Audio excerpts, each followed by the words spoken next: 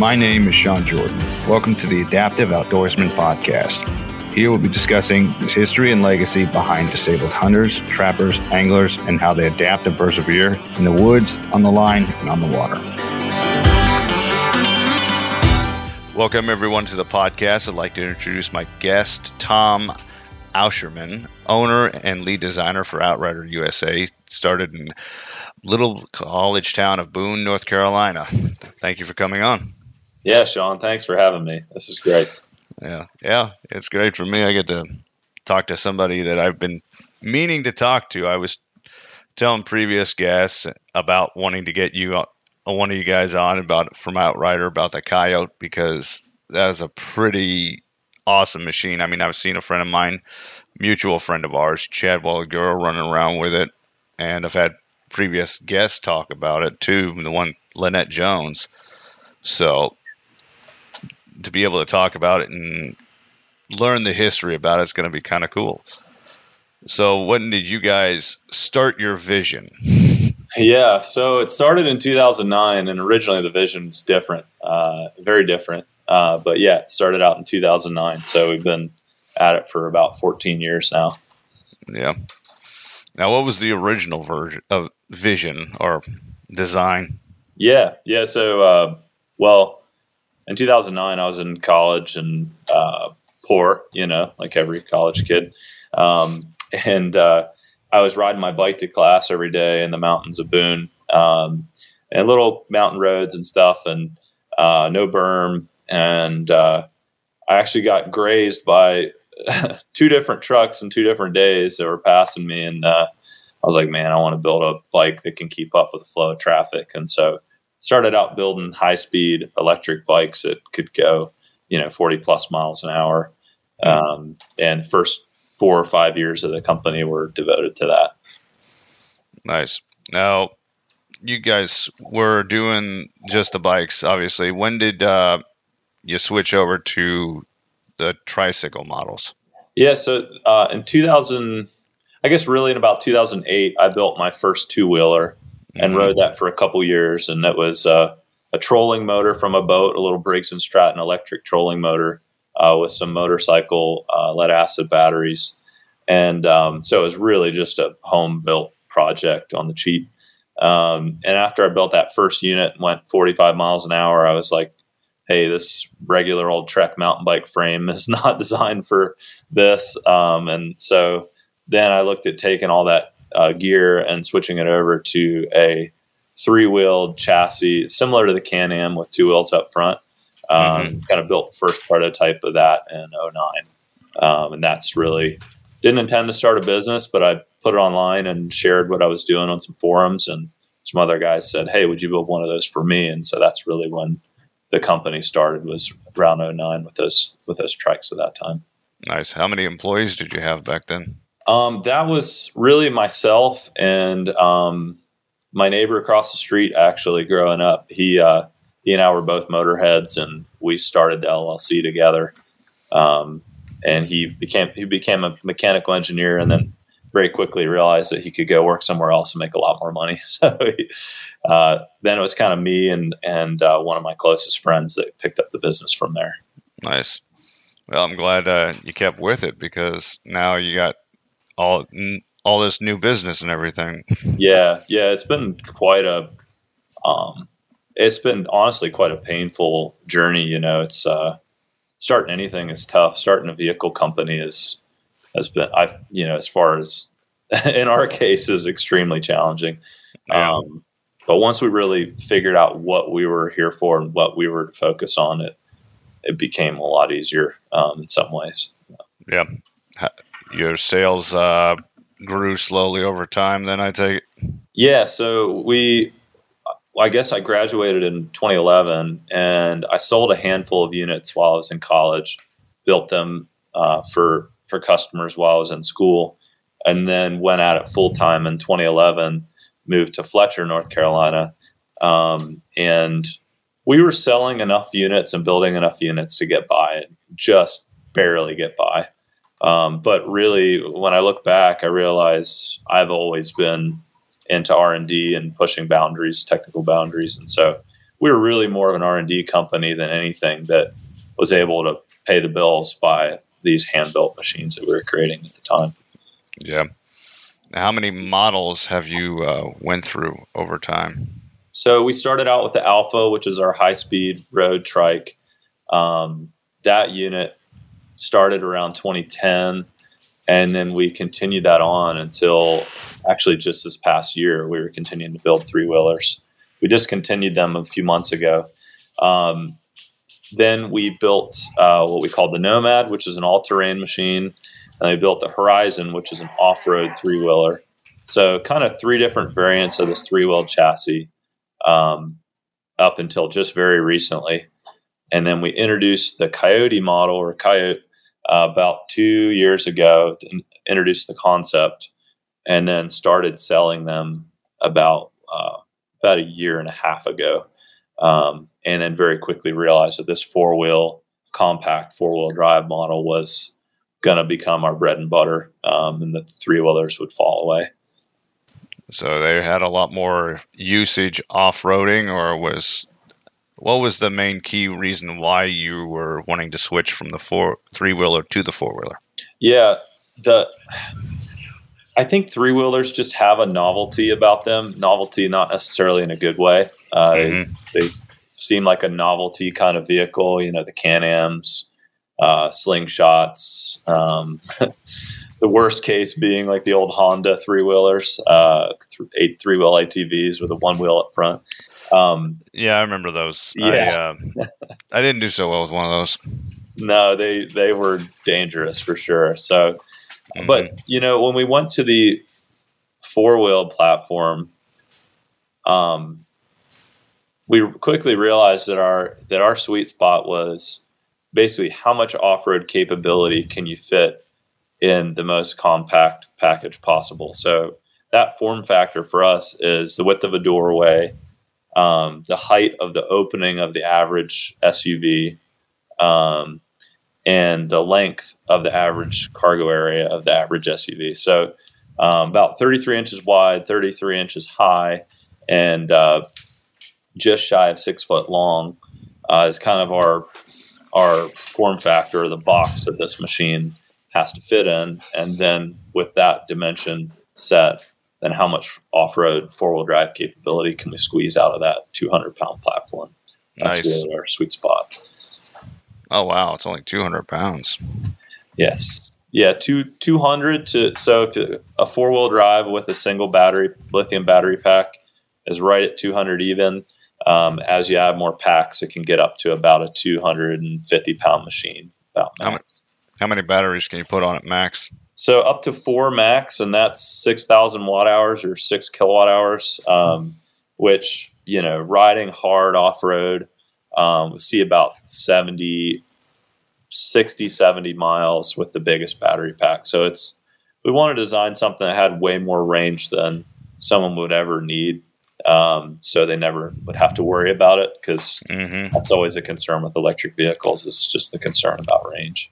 Yeah, I know that's one thing stopping me from looking at them too. Because I think I remember seeing this was it was a video about these guys were doing drag races and whatnot, and they had this souped up gas powered vehicle. And they were putting it up against a Tesla or something. And they literally showcased the flaws in that vehicle was the recharge time. I mean, it was fast in the pickup, but it just wasn't able to keep going fast. You know what I mean? Yeah. So it got beat out like almost every time but one. And the car it was going up against went the entire duration on one tank of gas. They had to recharge the Tesla twice. Yeah, for sure. It's definitely the biggest challenge with electric vehicles is energy density. The amount of energy you can store in a gallon of gasoline versus 8 pounds of battery. It's not even close. But there are applications. I remember seeing this Nissan commercial where they're like, what if everything ran on gas? And they had this like this beard trimmer this guy was using, and it had a little Oh two-stroke yeah. engine attached to it and stuff. But so I think, where it is right now is there's applications where it really makes sense for it to be electric, and there's applications where it doesn't make a whole lot of sense yet. Yeah. But I think for this kind of deal, it makes a ton of sense because somebody's not going to hop on a Coyote and drive it from here, from North Carolina to Pennsylvania. They're just trying to get out in the woods for 3 or 4 hours and then ride home. Yeah. So it's perfect. So it could do a pretty good job of riding from your house to like a local reservoir and back in one trip and not have to worry about recharging for a while. Yeah, absolutely. Absolutely. Like with our range numbers, we're pretty pessimistic, so we always want to under promise and over deliver. So yeah, you can get out on the thing all day and not have to worry with that biggest battery pack. Or if a guy just wants to save money and wants to do a single pack, wants to be as light as possible, that's still a very capable machine at 15 miles of range on that unit as well. So dang. Yep, don't count me in for the reservoirs then, because there's about 2 reservoirs within about 15 minutes of me. But yeah, you got to travel at highway speeds to get to a couple of them. Yeah, for sure. Yeah, and that's a gray area for sure. ADA allows a lot. If a guy is trying to ride trails and stuff like that, pretty much if somebody has a disability and they have the ADA approval, then they can go and ride whatever trail. But yeah, as far as hopping out on the interstate, this is not the unit for that. Off-roading, yes. Driving full speed, no. Yeah, right. Yeah, it's quick for its category. For an off-road unit, the track chair is a super well-known machine, great machine. It's what we're most closely compared to most often. And totally different machine altogether. But as far as the category goes, most guys that are getting a unit through the VA or whatever, the track chair is what would kind of fall in this category. Yeah, I've talked to the guys at a track chair, and that thing, I know it has power. It's definitely got the power for it, but it doesn't have the speed, I've noticed from what I've been able to tell. It's I always think of the garage as like a toolbox, and there's a tool for every job. Like you're not going to go out into the woods hunting on your sport bike, probably. And I think the track chair is very good for particular applications. If a guy's running around on a farm and needing to do chores around the farm, that's a great unit for that. If you got to cover a lot of ground and do it in a relatively short amount of time, it's not ideal for that. 5 miles an hour top speed and about 10 miles of range. But like I say, there's a tool for every job. Our machine's about 17 mile an hour top speed, so it's pretty quick for what it is, especially in the woods. But so you can have a blast and cover ground faster than a guy's going to be able to walk or run. Yep. I had a previous guest on. This is way early last year. And he had spinal bifida, and he went on a black bear hunt, and they were having trouble getting the track chair through the woods because it was so dense to track the bear, because they were tracking with dogs, and they end up having to carry him in and out because it was that dense. Now, would you say with the tires, with the four-wheel capability, it would have had a better job with that, or would have just been the same? I think where the Outrider excels is off-camber stuff, situations where, if you're off trail and you've got to get over a log or go across a creek or whatever, it's light enough that even with somebody in the saddle, if you had to, you could, with a couple guys, you could pick somebody up and over an obstacle while they're still seated in the unit. They could continue on. Also, the profile, if you just look at the thing from the front, and you think about the hole that the space that it takes up, what it's got to cut when you go through the woods. The Outrider's a lot lower profile, so that means you can go under a lot of branches and XYZ. There's just a lot smaller hole that you have to punch through the woods. So off trail navigation, the Outrider tends to do really well at that, just because it is so low profile, light, and capable. Nice. Yeah. So when did you guys do this Kickstarter for your? I meant to ask this earlier, but when did you guys start your Kickstarter for the Outrider? Yeah, that was 2014, and that's what really launched us into our own purpose-built full suspension chassis. Before that, we were really building road-going machines. Yeah. Now, is it made out of steel, aluminum, or carbon fiber? It's the main portion of the chassis is aluminum. The center section is aluminum monocoque. The front and rear ends are chromoly steel. Mm-hmm. They bolt on to that center section of the frame, and then the seat is aluminum. So it's chromoly steel and aluminum mixed.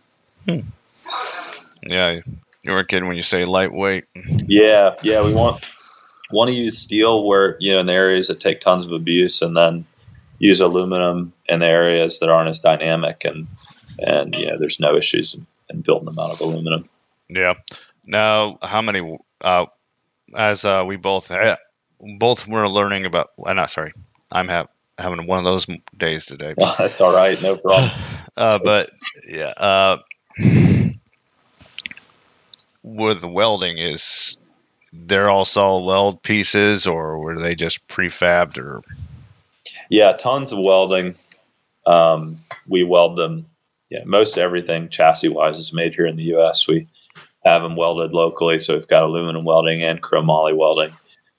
We try to do riveted assemblies where we can, kind of more aircraft style assembly for the aluminum pieces, just because welding takes a lot of time. It's expensive, but right. Tons and tons of welding on this machine for sure. That's good. Yeah. Yep. And when you started doing the Coyote, when did you start getting into the disabled and adaptive portion of the area for the orders? Yeah, that was really with the Coyote. It was at that point with the company, we were really focusing on building machines for riders with disabilities. I would say 60%, maybe 65% of our orders at that point were for riders with different physical disabilities. And so when we started building the Coyote, it was keeping about the same percentage. I'd say 65%. And that was really what pushed us into the Coyote, was that we had these riders doing these things on our three-wheelers that, I never imagined them trying to do, getting into these really hairy off-road situations, off camber. Mm-hmm. And I started to just think, man, I just really want to build a four-wheeler so that this can be as stable as possible. And although we had all the torque in the world with the single rear drive wheel, there's limits to traction. And so having four wheels would just increase the ability to get a lot more traction and stability. But yeah, to answer your question, disabled riders were the priority from the start when we introduced that machine. Yeah. I noticed on your website you guys were having with disabled veterans and other disabled groups. Have you gotten any orders from like non-for-profits or anything? Yeah, we definitely have. I've been honestly pretty surprised that by and large, riders with spinal cord injuries there seems to be the most funding, kind of private, I guess you call it private funding. There seem to be the most organizations that are nonprofits that are helping pay for machines for riders with spinal cord injuries. But other than that, some here and there for riders with MS, some for riders with ALS. But honestly, veteran riders, it kind of feels like right now, if you don't get funding through the VA, there's very little assistance that, in our experience, that we've seen riders get. And that's been pretty disappointing, frankly. It's kind of like we become so dependent on the VA for any kind of assistance that the other organizations have. There's not much there. With that said, we do have an application in with the VA, and I expect that it will ultimately be approved. It's just a slow road.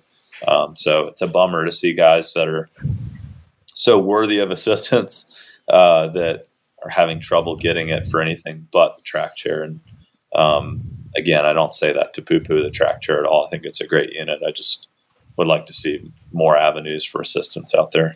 Yeah, more than just the track chair.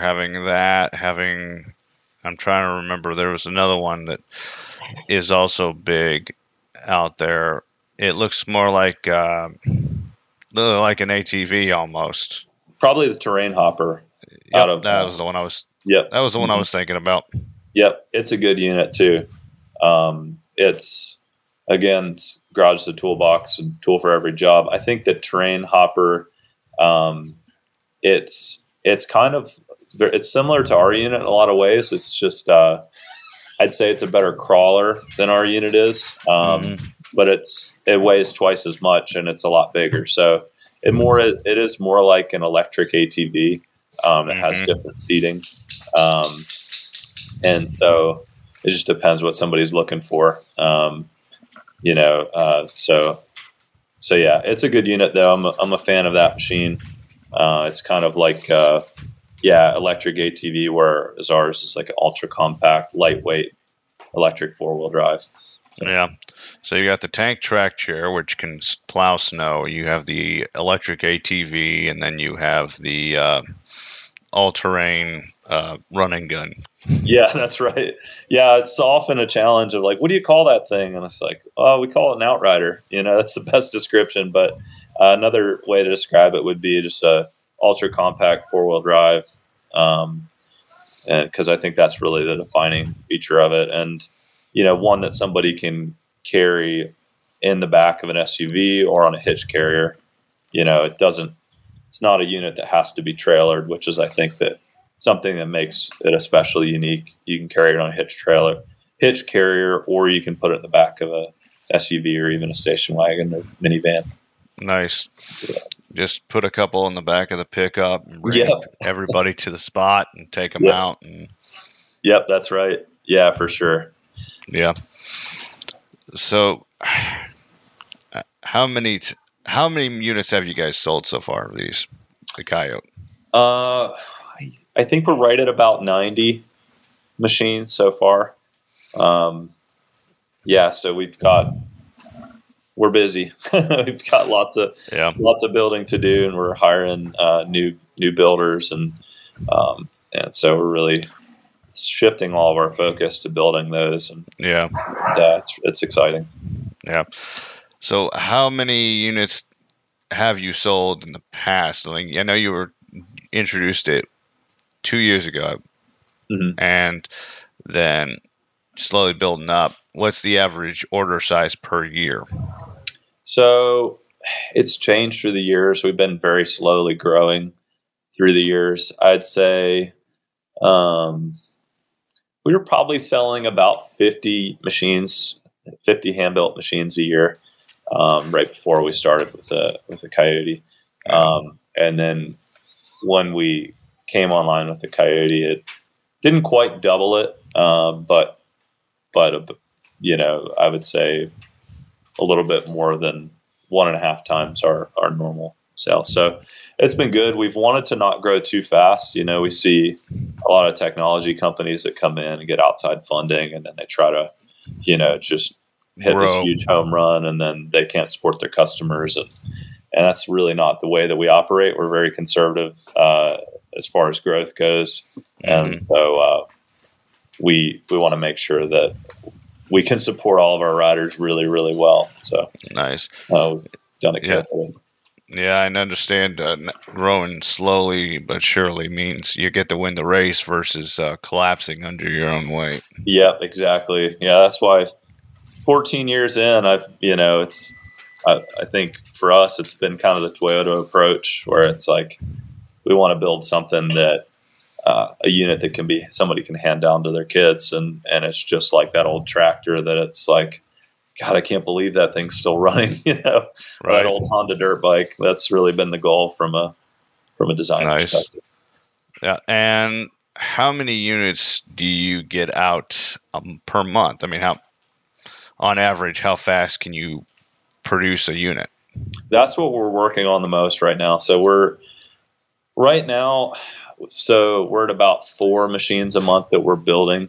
And this next batch will be building about 6 machines per month. And then we will be at about 7, but hopefully towards the end of this year, we'll be building about 7 units a month. So everything's hand built, super time intensive. And, that's the challenge for sure, is, having skilled builders, and making sure that everything that leaves here is worthy of the price that people pay for it, because it's not a cheap unit. No. And when people are purchasing the Outrider, on average, how many batteries are they taking with it? So the average right now is a little over 2. If you were to average it all out, it'd probably be about 2.5. I always gun for guys to just go for 2, because that does what most anybody would want to do with a machine. I'm not a fan of just trying to sell more just because you can. A lot of people still opt for loading it and going for all 4. But I think 2 to 3 is a sweet spot for most scenarios, because a guy's not really going overlanding on these generally. Like, hey, if you wanted to try to ride across some massive expanse and pull a trailer with a genset or something, then yeah, go for 4. But that's not the typical use case, so it's typically not necessary. Yeah. So any new technologies coming up that you're wanting to bring into the Outrider? Oh, it's never ending. If I could just be in that space all the time, that's where I would always hang out. But I think that the most exciting stuff for me is tech that raises the bar as far as our adaptations on the machine goes. Like, one of our riders just outfitted their unit with power steering. He's quadriplegic, so he can, with the very slightest bit of arm strength, steer the machine. Nice. Which is great. And then, so the next one we hope for is gyro-based head control. So a guy can put on a headset and control it if he just has neck up function. Lean forward to accelerate, back to brake, left and right. Another one would be like yoke-based control. So a guy and his daughter, she's got a disability and she can't steer at all. We had a rider that was interested in walking behind the unit and having a yoke so he could steer, throttle, brake, for lack of a better term, almost like a wagon, where you're walking behind, or a mower, sort of like a push mower with a yoke on it, so he can control the unit. So I think I'm most excited about the adaptations in that space, and then even for potentially unmanned applications for a unit that, instead of has a seat on it, it's got a cargo area where it could follow someone that's on foot and haul gear, or be used in a search and rescue application or something like that. Oh, man.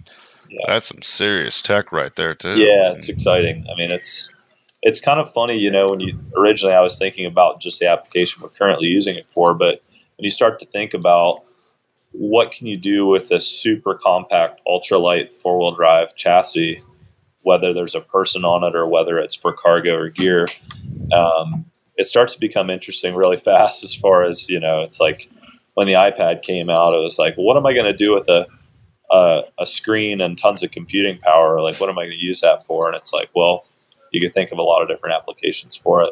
Yeah. And I think it's the same way here. We're kind of just on the edge of all the different applications you could have for this manned or unmanned. Right. Now, when you were doing tests, were you doing sled drag tests for max weight pullage? Yeah, we actually were just doing that today again. We're continually trying to increase the amount of thrust that the machine has, or you could think of it as pulling power.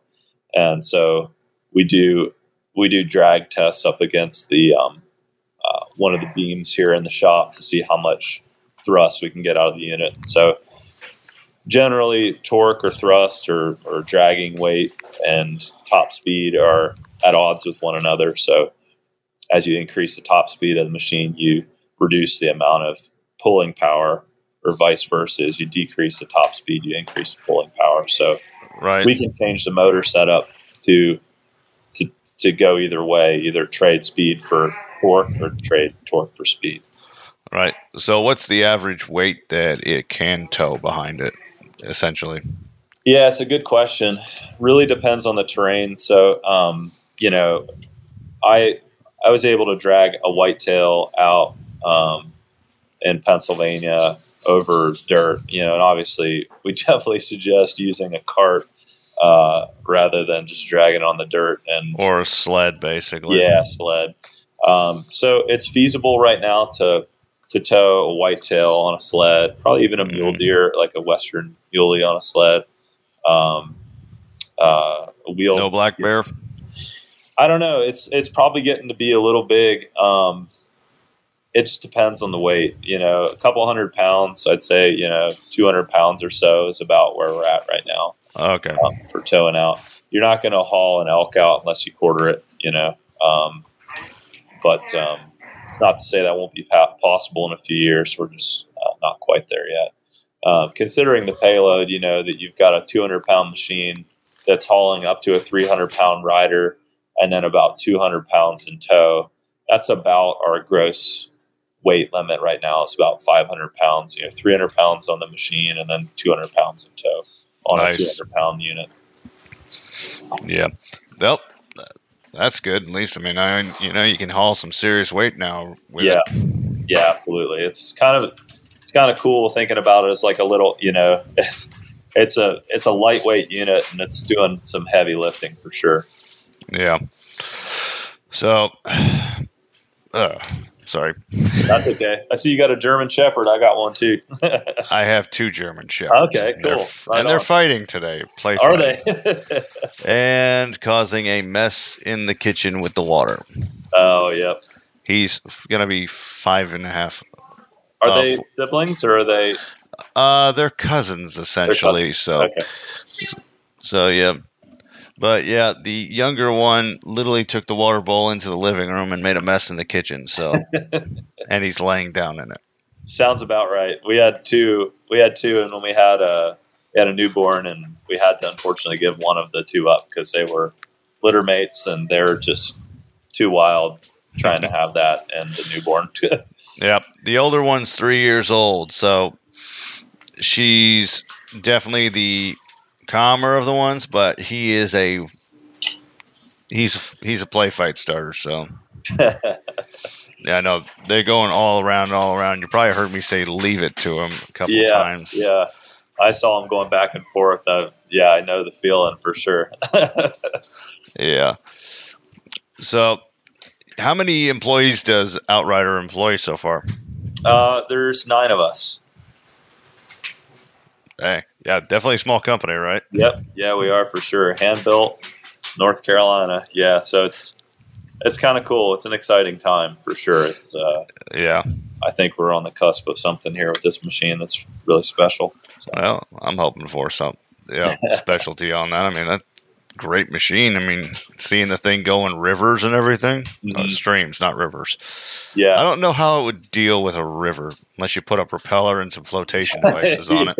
Yeah, we definitely can't condone anybody trying to do a river crossing. That's probably not a good idea. But like some of those people putting up, inflatable rafts on the side, ballast is on the side of it, put a freaking trolling motor on the back. Yeah. We have officially achieved an all-terrain vehicle. Yeah, that's right. Yeah, amphibious. Going up to the edge of streams and stuff to fish is great for that. Chad did some fishing off of the machine, and I don't know if you've seen our bigger video, but that video, I think it's called World's Lightest 4-Wheel Drive. Has 3 different riders and their stories on our Outrider YouTube channel. That video is kind of cool to see some of the different applications for it. Yep. So I know we were talking about Chad, but you met him 2 years ago, and does he have his permanently, or does he have to borrow it every so often? We send him one anytime he's got some new adventure planned. We just send it out in a wooden crate, and it lands down there in Texas, and then goes in the back of the pickup to wherever they're heading next. Right.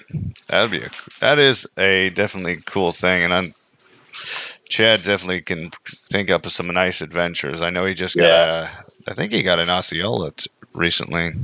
I think I Oh, okay. mispronounced the turkey. When he went down to Florida, right? Yeah, I believe so. Yeah. I may have mispronounced the bird's name. I'm not certain. No, I think you said it right. Nice. So now, have you gone hunting your whole life, or? Yeah, I grew up in Pennsylvania, South Central PA, kind of near Gettysburg, and hunted whitetail since I was little. And yeah, I grew up kind of in the woods every weekend, spent all weekend in the woods on dirt bikes and four wheelers, and always been a motorhead, and so kind of have been surrounded by that world, and yeah, and then got into hunting muleys as I got a little older. I go out to Montana every year with my dad to hunt mule deer, so eastern Montana. Now, would you say muleys are harder or easier than whitetails? Oh, that's a good question. Whitetail definitely takes more patience. He's sitting in the stand all day, Pennsylvania, hunting. Yeah. It's just a different skill set altogether. I think that the hunting the wind and everything in Montana, it was all new. I mean, that was pretty new to me, because it was a lot more dynamic. And glassing these deer and then moving in on them, taking account for the wind. If I went out there green doing it by myself, I think I would have done terribly. But having a friend who knew what he's doing and was able to show me the ropes, I would say that Western hunting is more challenging. Yeah. But then again, I grew up, totally immersed in tree stand hunting in Pennsylvania. So you ever do? Good God, I'm trying to think of the proper term. Pushing and like sitting. driving. Yeah, driving. Yeah, once we got a few days in and the deer got smart in Pennsylvania, there's just so much that they can hide in, and they'll just, these bigger, more mature, smarter bucks will just hunker down and just stay there, in the thickets until everybody was out of the woods permanently. So when they started to get smart, a few days into the season, we'd start to go walk those areas. We tried to do it without getting I know some guys will whistle and yell and all that. We didn't really do any of that, but we just go to break things up a little bit, and it changes the dynamic, because at that point the deer are very, very alert, and your window of opportunity is very fleeting, especially in thick brush and thick hardwood. So, but yeah, we did definitely do a little bit of that in Pennsylvania as well. Yeah, I know Indiana, we're not allowed to do drive hunting at all. Mm-hmm. Not allowed to hunt over bait. Yeah, we're not allowed to in Pennsylvania either. Didn't Pennsylvania, I know you live in North Carolina now, but didn't Pennsylvania just recently allow Sunday hunting? Yeah, they did actually. That just got pushed through. It's kind of weird, the first day was always Monday, and that kind of changed things. But coming from North Carolina now, I'm driving up to spend the holiday with my family up in Pennsylvania and hunt. It does make that a little easier, not having to miss as much work, to be able to go up and hunt the weekends a little bit. Right. So. Now, have you since this and everything, have you taken the Outrider with you on the occasion? Yeah, I have. It feels like an unfair advantage for sure in Pennsylvania, where everybody else, where we hunt, is going up into the woods in their pickup or on an ATV, and then I'm just sneaking up there quietly on the Outrider. So, yeah, I definitely have. Sometimes when I go home, I kind of don't want to work, and taking the bike with me, as much fun as it is, it makes me think about work. And so it's like I sometimes I leave it in North Carolina and just make the hunt a little bit more challenging and go up in an old Yamaha ATV and just Right. let everything within a 2-mile radius know that I'm there. Yeah. Well, I definitely have known people who have been successful hunting with loud instruments before, because it's Yeah. like, what was that? Walk, walk. They just stand there and look at it like, what the heck? Yep. And when everybody's driving one up, then I guess it's, everything's running everywhere anyway. So Yeah. Now, for the Coyote and its batteries, how does it fare during wintertime?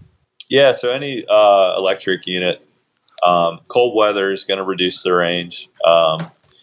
It's probably, so I would say if it's 32 degrees outside, 32 Fahrenheit, and say you see 60 miles of range typically, with one of the larger batteries, at max, it's probably going to reduce it by about 25%. So it's, 45-mile range machine instead of 60 miles. So it does have an impact. Thankfully, we've got a lot of energy on board with those big lithium batteries, and so it doesn't hurt it as much as it would if we had designed the machine with a lot smaller batteries. Now, would designing a solar paneled heater be able to, just something to keep the batteries warmer than outside, would that help out, or am I just doing pipe dreams now? No, it does help out. We actually insulate our battery enclosures just because we're not running the batteries hard because they are so large, so they don't really heat up. So we can afford to insulate them so they have better cold weather performance. But yeah, any kind of battery heating, whether that's just storing it in your garage or actually having a small heating element on the pack itself for winter riding, it does make a difference for sure. And actually, when you see a range decrease on an electric unit in the winter, that energy is being dissipated as heat in the battery. So that's where the lost power is going, and so it's. But if you already preheat the battery, then that doesn't happen really. So with all these new innovation ideas that we've been coming up with, you going to implement any of them? Yeah. We already do some preheating on batteries. We've installed that on a customer's machine. It's an option that we could do. All these other technologies on as far as the adaptive stuff goes, it's definitely going to happen. It's just a question of the timeline on it. And, if somebody's really, really keen on a particular adaptation and we've got multiple people that are asking for that, then it becomes a priority. And we, put that in first place as far as development goes on the machine. Yeah, I know we were talking about how they're all custom built. So pretty much you do custom builds on every single one of them. So So, we've got there's nothing that we build that goes on the floor and then we sell later. Everything has somebody's name on it. So it allows it to be a lot more personalized than if we were just building a bunch of machines and had them on a showroom floor. Yeah. Well, what do you guys see yourself in 5 years? Well, I think that right now the most most disappointing thing for me is seeing the impact that this has on people's lives, and then seeing how many people we have to turn away because they can't afford it. So in 5 years, my best case scenario would be that we have a nonprofit partner that can seriously subsidize the cost of machines for people that apply, and that we have to turn away a very small number of people from getting these machines. And also, I think also just seeing the community around these expand. Right now, we've got units sold in almost every state it's going to be exciting when there start to be multiple units in every state, and we can start to have some rider groups form and get-togethers and just a little bit more community around the whole thing. That's cool. Yeah. So, and you probably have a few more employees then too. Yeah. I think we're going to see a lot of growth here. We've just moved into a larger facility, and it's about 3 times the space. So we've got a lot of room to grow. Can go into multiple shifts, and as we do that, then that'll free us up to do even more development and continue to make the machine better and better and better. So it's we're just at the beginning of it, so it's pretty exciting, even though we're 14 years in. Right. Hey, got to start somewhere, right? All right. Well, do you want to tell my guests, my listeners, where to find Outrider USA? Yeah, so you can Google it, OutriderUSA. Just Google Outrider USA, or you can go to OutriderCoyote.com. That's our newer site, and there's a build button on there, and you can click and configure the machine and see the different colors and see the options change before your eyes. So that's a cool tool that we just got implemented there. Or if you go onto YouTube, you can look up Outrider Coyote and see all the different videos. That's where you can definitely learn the most about the machine. Right. No Facebook or Instagram, right? Yeah. Yep. We use both of those, and so you can find us on there as well.